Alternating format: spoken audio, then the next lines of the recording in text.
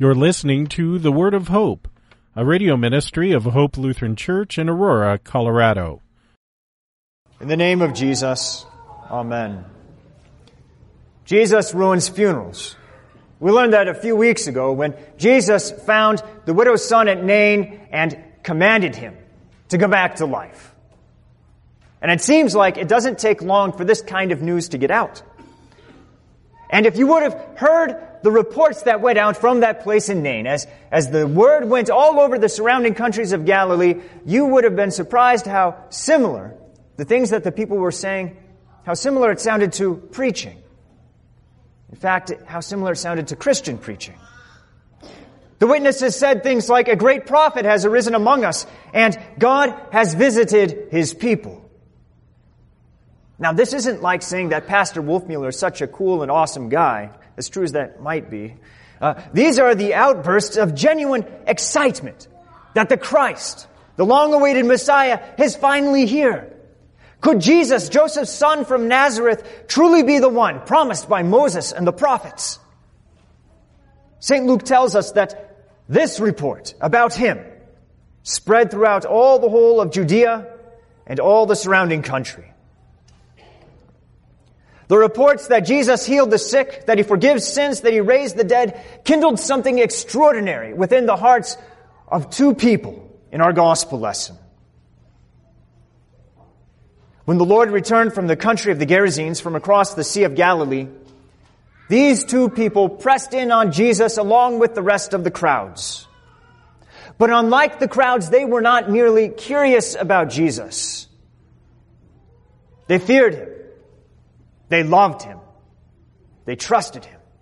And all of this despite the fact that they had been suffering through the deepest and darkest hours of suffering that they had ever experienced. Now, what kind of madness is this? Who goes out of their way to trust in a man that they have probably never even laid eyes on before? Now, dear Christians, you know that this is faith. It is true Christian faith. It's fixed on Jesus. And as we will learn, it was not put to shame. And this is great hope for you because you know that your faith will not be put to shame. And so this morning we learn about faith that endures sickness and death and how this faith is filled with Jesus. Now St. Matthew writes, "Behold, a ruler came in and knelt before Jesus, saying, 'My daughter has just died, but come and lay your hand on her, and she will live.' And Jesus rose and followed him with his disciples." Now, it is really astounding and amazing how Jairus approaches Jesus with this kind of faith, because you have to understand that his daughter, who is no more than 12 years old, was at the point of death. And St. Matthew puts it even more bluntly. He says, for brevity's sake, that her daughter had died.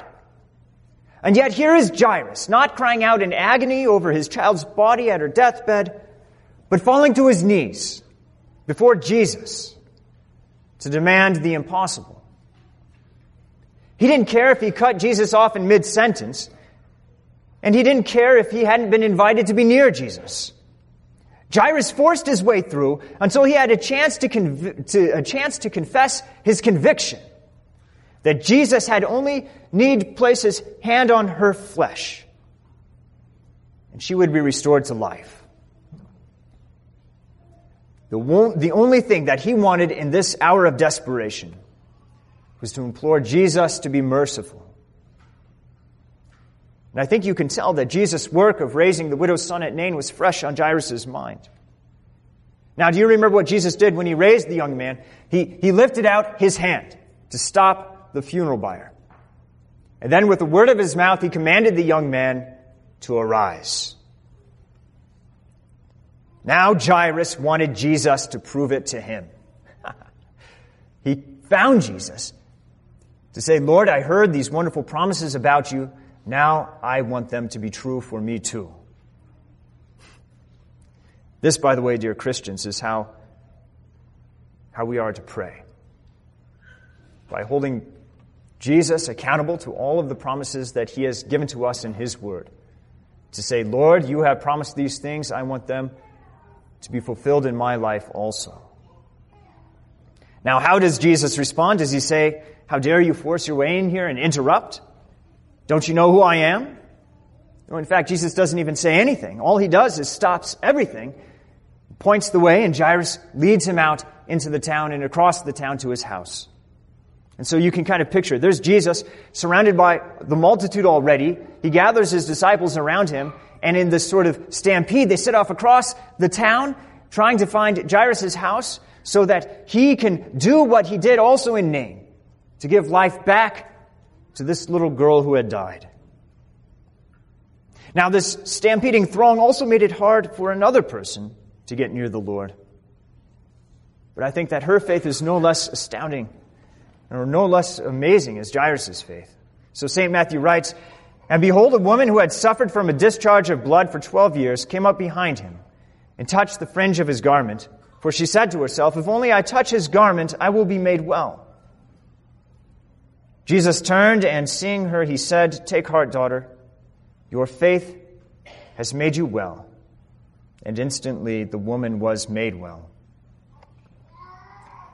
Now, if it took a lot of guts for Jairus to kind of push his way in to talk to Jesus, imagine how much more guts it would have taken for a woman who has been suffering from a disease to force her way through this throng, who was off to see Jesus raise somebody from the dead, to say, but Jesus, I need to be healed of my affliction also. I mean, who would dare to do such a thing? Now, she knew that she couldn't get too close to Jesus because the people were pressed in too tightly around him. But she did think to herself that if only I reach out my hand and stretch and touch the fringe of his garment, then I know that I will be healed.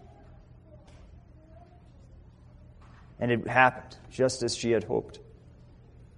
Now, in Mark's gospel, the account is a little more detailed. Jesus turned to look for the woman who had touched him by asking the almost absurd question, who touched me? And there, of course, Peter says, Lord, are you crazy? Do you see how many people are touching you right now? But despite that fact, the woman came forward in fear and trembling. And you can understand why. I mean, her touch of Jesus' garment brought the whole procession to a stop. But what happened next? Did Jesus rebuke her for stopping him from saving a little girl's life? Did he get angry because of this audacious idea that if only she touched the fringe of his garment that she would be healed? No, instead the Lord smiled at her and he spoke words of mercy and grace to her. He said that her faith more than just healed her body, but it actually made her whole. It saved her in both body and soul. Now, dear saints, I pray that when you hear and think about these two examples of faith, you would understand that both Jairus and the woman had every reason to be bitter and unbelieving. They had every human reason to be consumed by their suffering and their grief, to be fixated on that, to cry out in rage against God, but then to cling to their suffering and grief as if that was the only thing that was truly real to them, but they don't. They teach us that true Christian faith doesn't blindly rage against death and disease, nor does it merely resolve to accept them as unavoidable. Instead, true faith fixates on Jesus, and it chases after him to beg for mercy. It holds Jesus accountable to every one of his promises, and it refuses to let him go. Now, as Jesus was preaching his impromptu sermon in the middle of the street to this woman who had been healed, word came to Jairus that he had waited too long to get Jesus to his house because his daughter had died. Now, you can imagine the sorts of thoughts that must have forced through Jairus' head, What if Jesus hadn't stopped? What if he had continued on? Maybe we would have made it to the house in time. What could I have done different to have kept my daughter from truly dying? But it's almost as if Jesus can anticipate the doubt creeping in of taking his eyes off of Jesus, because Jesus turns and says, in the middle of the report from his house, "Do not fear. only believe. Now, if Jairus was at this point comforted and encouraged by Jesus' words, it's too bad that the rest of his household wasn't. Because apparently Jesus stopped long enough to preach to the woman on the street that it gave the mourners, the hired mourners and the musicians, enough time to set up and to begin their work of wailing. St. Matthew writes, and when Jesus came to the ruler's house and saw the flute players and the crowd making a commotion, he said, "Go away, for the girl is not dead but sleeping." And they laughed at him. This commotion that fixates on death, that laughs at some of the most precious words of comfort in the Holy Scriptures, not only characterize the chaos of Jairus' household in that moment, but also the chaos of the false gospels that you hear in this world, and the chaos that comes from wicked living. And so think about it. Any doctrine that's not law and gospel that you hear in Christian churches, this is a teaching that is fixated on death. It's either raging against death or it's trying to figure out ways to cheat it, or in the case of wicked living, it's trying to figure out a way of ignoring it. And when neither of these things work, then all of our human talk about death and dying, it finally degenerates into meaningless and wordless wailing. The same sort of wailing that you know is surrounding the violence that's going on in Paris right now, or even in Lebanon the day before it. This is the cacophony of misplaced faith, and it leads to despair. And it hardens hearts against true comfort. But Jesus won't let the cacophony drown out his voice. Because he tells the minstrels and the mourners, the people who were there to make a huge commotion over the fact that someone had died, to shut up. He casts them out. In the same way as he would have cast out a demon from a person's body, he just throws them out of the house. Because Jesus wants you to hear, the girl is not dead, but sleeping. Now, you and I, when we look at a loved one who has drawn their last breath, we see someone who has lost everything, and we think to ourselves, I have lost every other opportunity to share an experience with this person, to laugh about the same old stories, to share another Thanksgiving with them. They are lost to me. But then Jesus says, no, they are not lost to me, because I am not the God of the dead, but the God of the living. In the same way as you are able to wake someone up by nudging them with a touch of your hand, so Jesus shows you that he is able to bring even the dead to life with the touch of his hand and a word from his mouth. I think that the little girl is perhaps the best example for us Christians today. Because you see that she is totally helpless and dead. She has no breath to ask Jesus for mercy. And yet Jesus comes. He takes her lifeless hand and he gives her back everything that had been taken away. Jesus wants you to hear this and to be filled with this resurrection comfort. Now I know that, especially as we're getting closer and closer to Christmas, our lives become more chaotic. Especially as we meditate on the increasing wickedness in this world, we're really tempted to take our eyes off of Jesus, to take our ears off of Jesus, to not see the world as he sees it, but instead instead we're learning to set our ears on how the world interprets itself to us.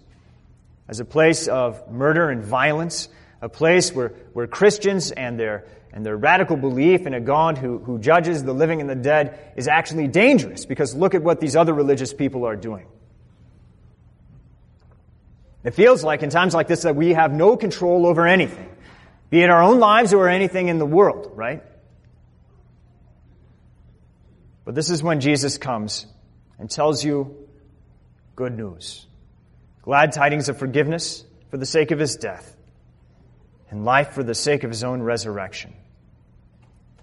He gives you something better than the fringe of his robe to grab onto. Jesus comes to you and gives you his whole person, his body and his blood. as a sure and certain pledge that the same thing that he said about the girl, that when she, even though she was dead at that moment, yet she is not dead to him, but sleeping, so he speaks that same promise to you. That though you die and though you suffer, yet you are still alive to him. And if he has your life, it is secure. Now, Philip Melanchthon once wrote, and I thank Pastor Wolfmueller for pointing me on to this, that true Christian worship is faith fighting against despair. And now you see how right that is. Because that's exactly what was happening with Jairus, who, fighting against despair, fighting against the cacophony of his house, went and found Jesus in faith to hold him accountable for his promises.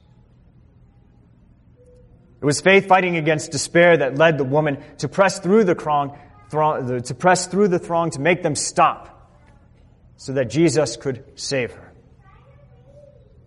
And it's faith fighting against despair when against the cacophony that you hear in the world, that you continue to come here to this place to hear Jesus' tender words of mercy.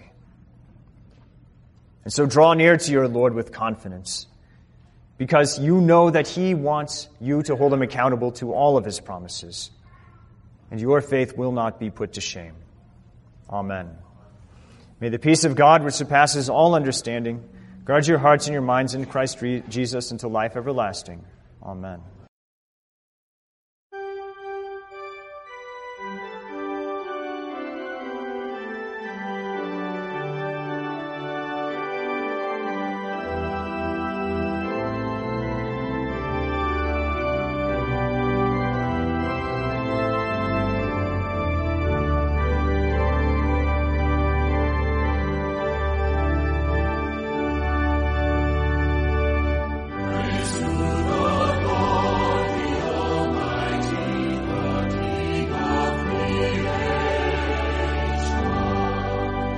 We hope you were blessed by today's Word of Hope. Hope Lutheran Church is located at 1345 Macon Street in Aurora, Colorado. Their weekly schedule is as follows: Sunday morning worship at 9:15, adult Bible class and youth Sunday school at 10:45 a.m. On Tuesday mornings there is a Matin service at 8:30 a.m. with a Bible class to follow at 9:30 a.m. You can find out more about Hope Lutheran Church at www.hope-aurora.org. That's www.hope-aurora.org. Until next time, may the Lord bless you and keep you in his grace.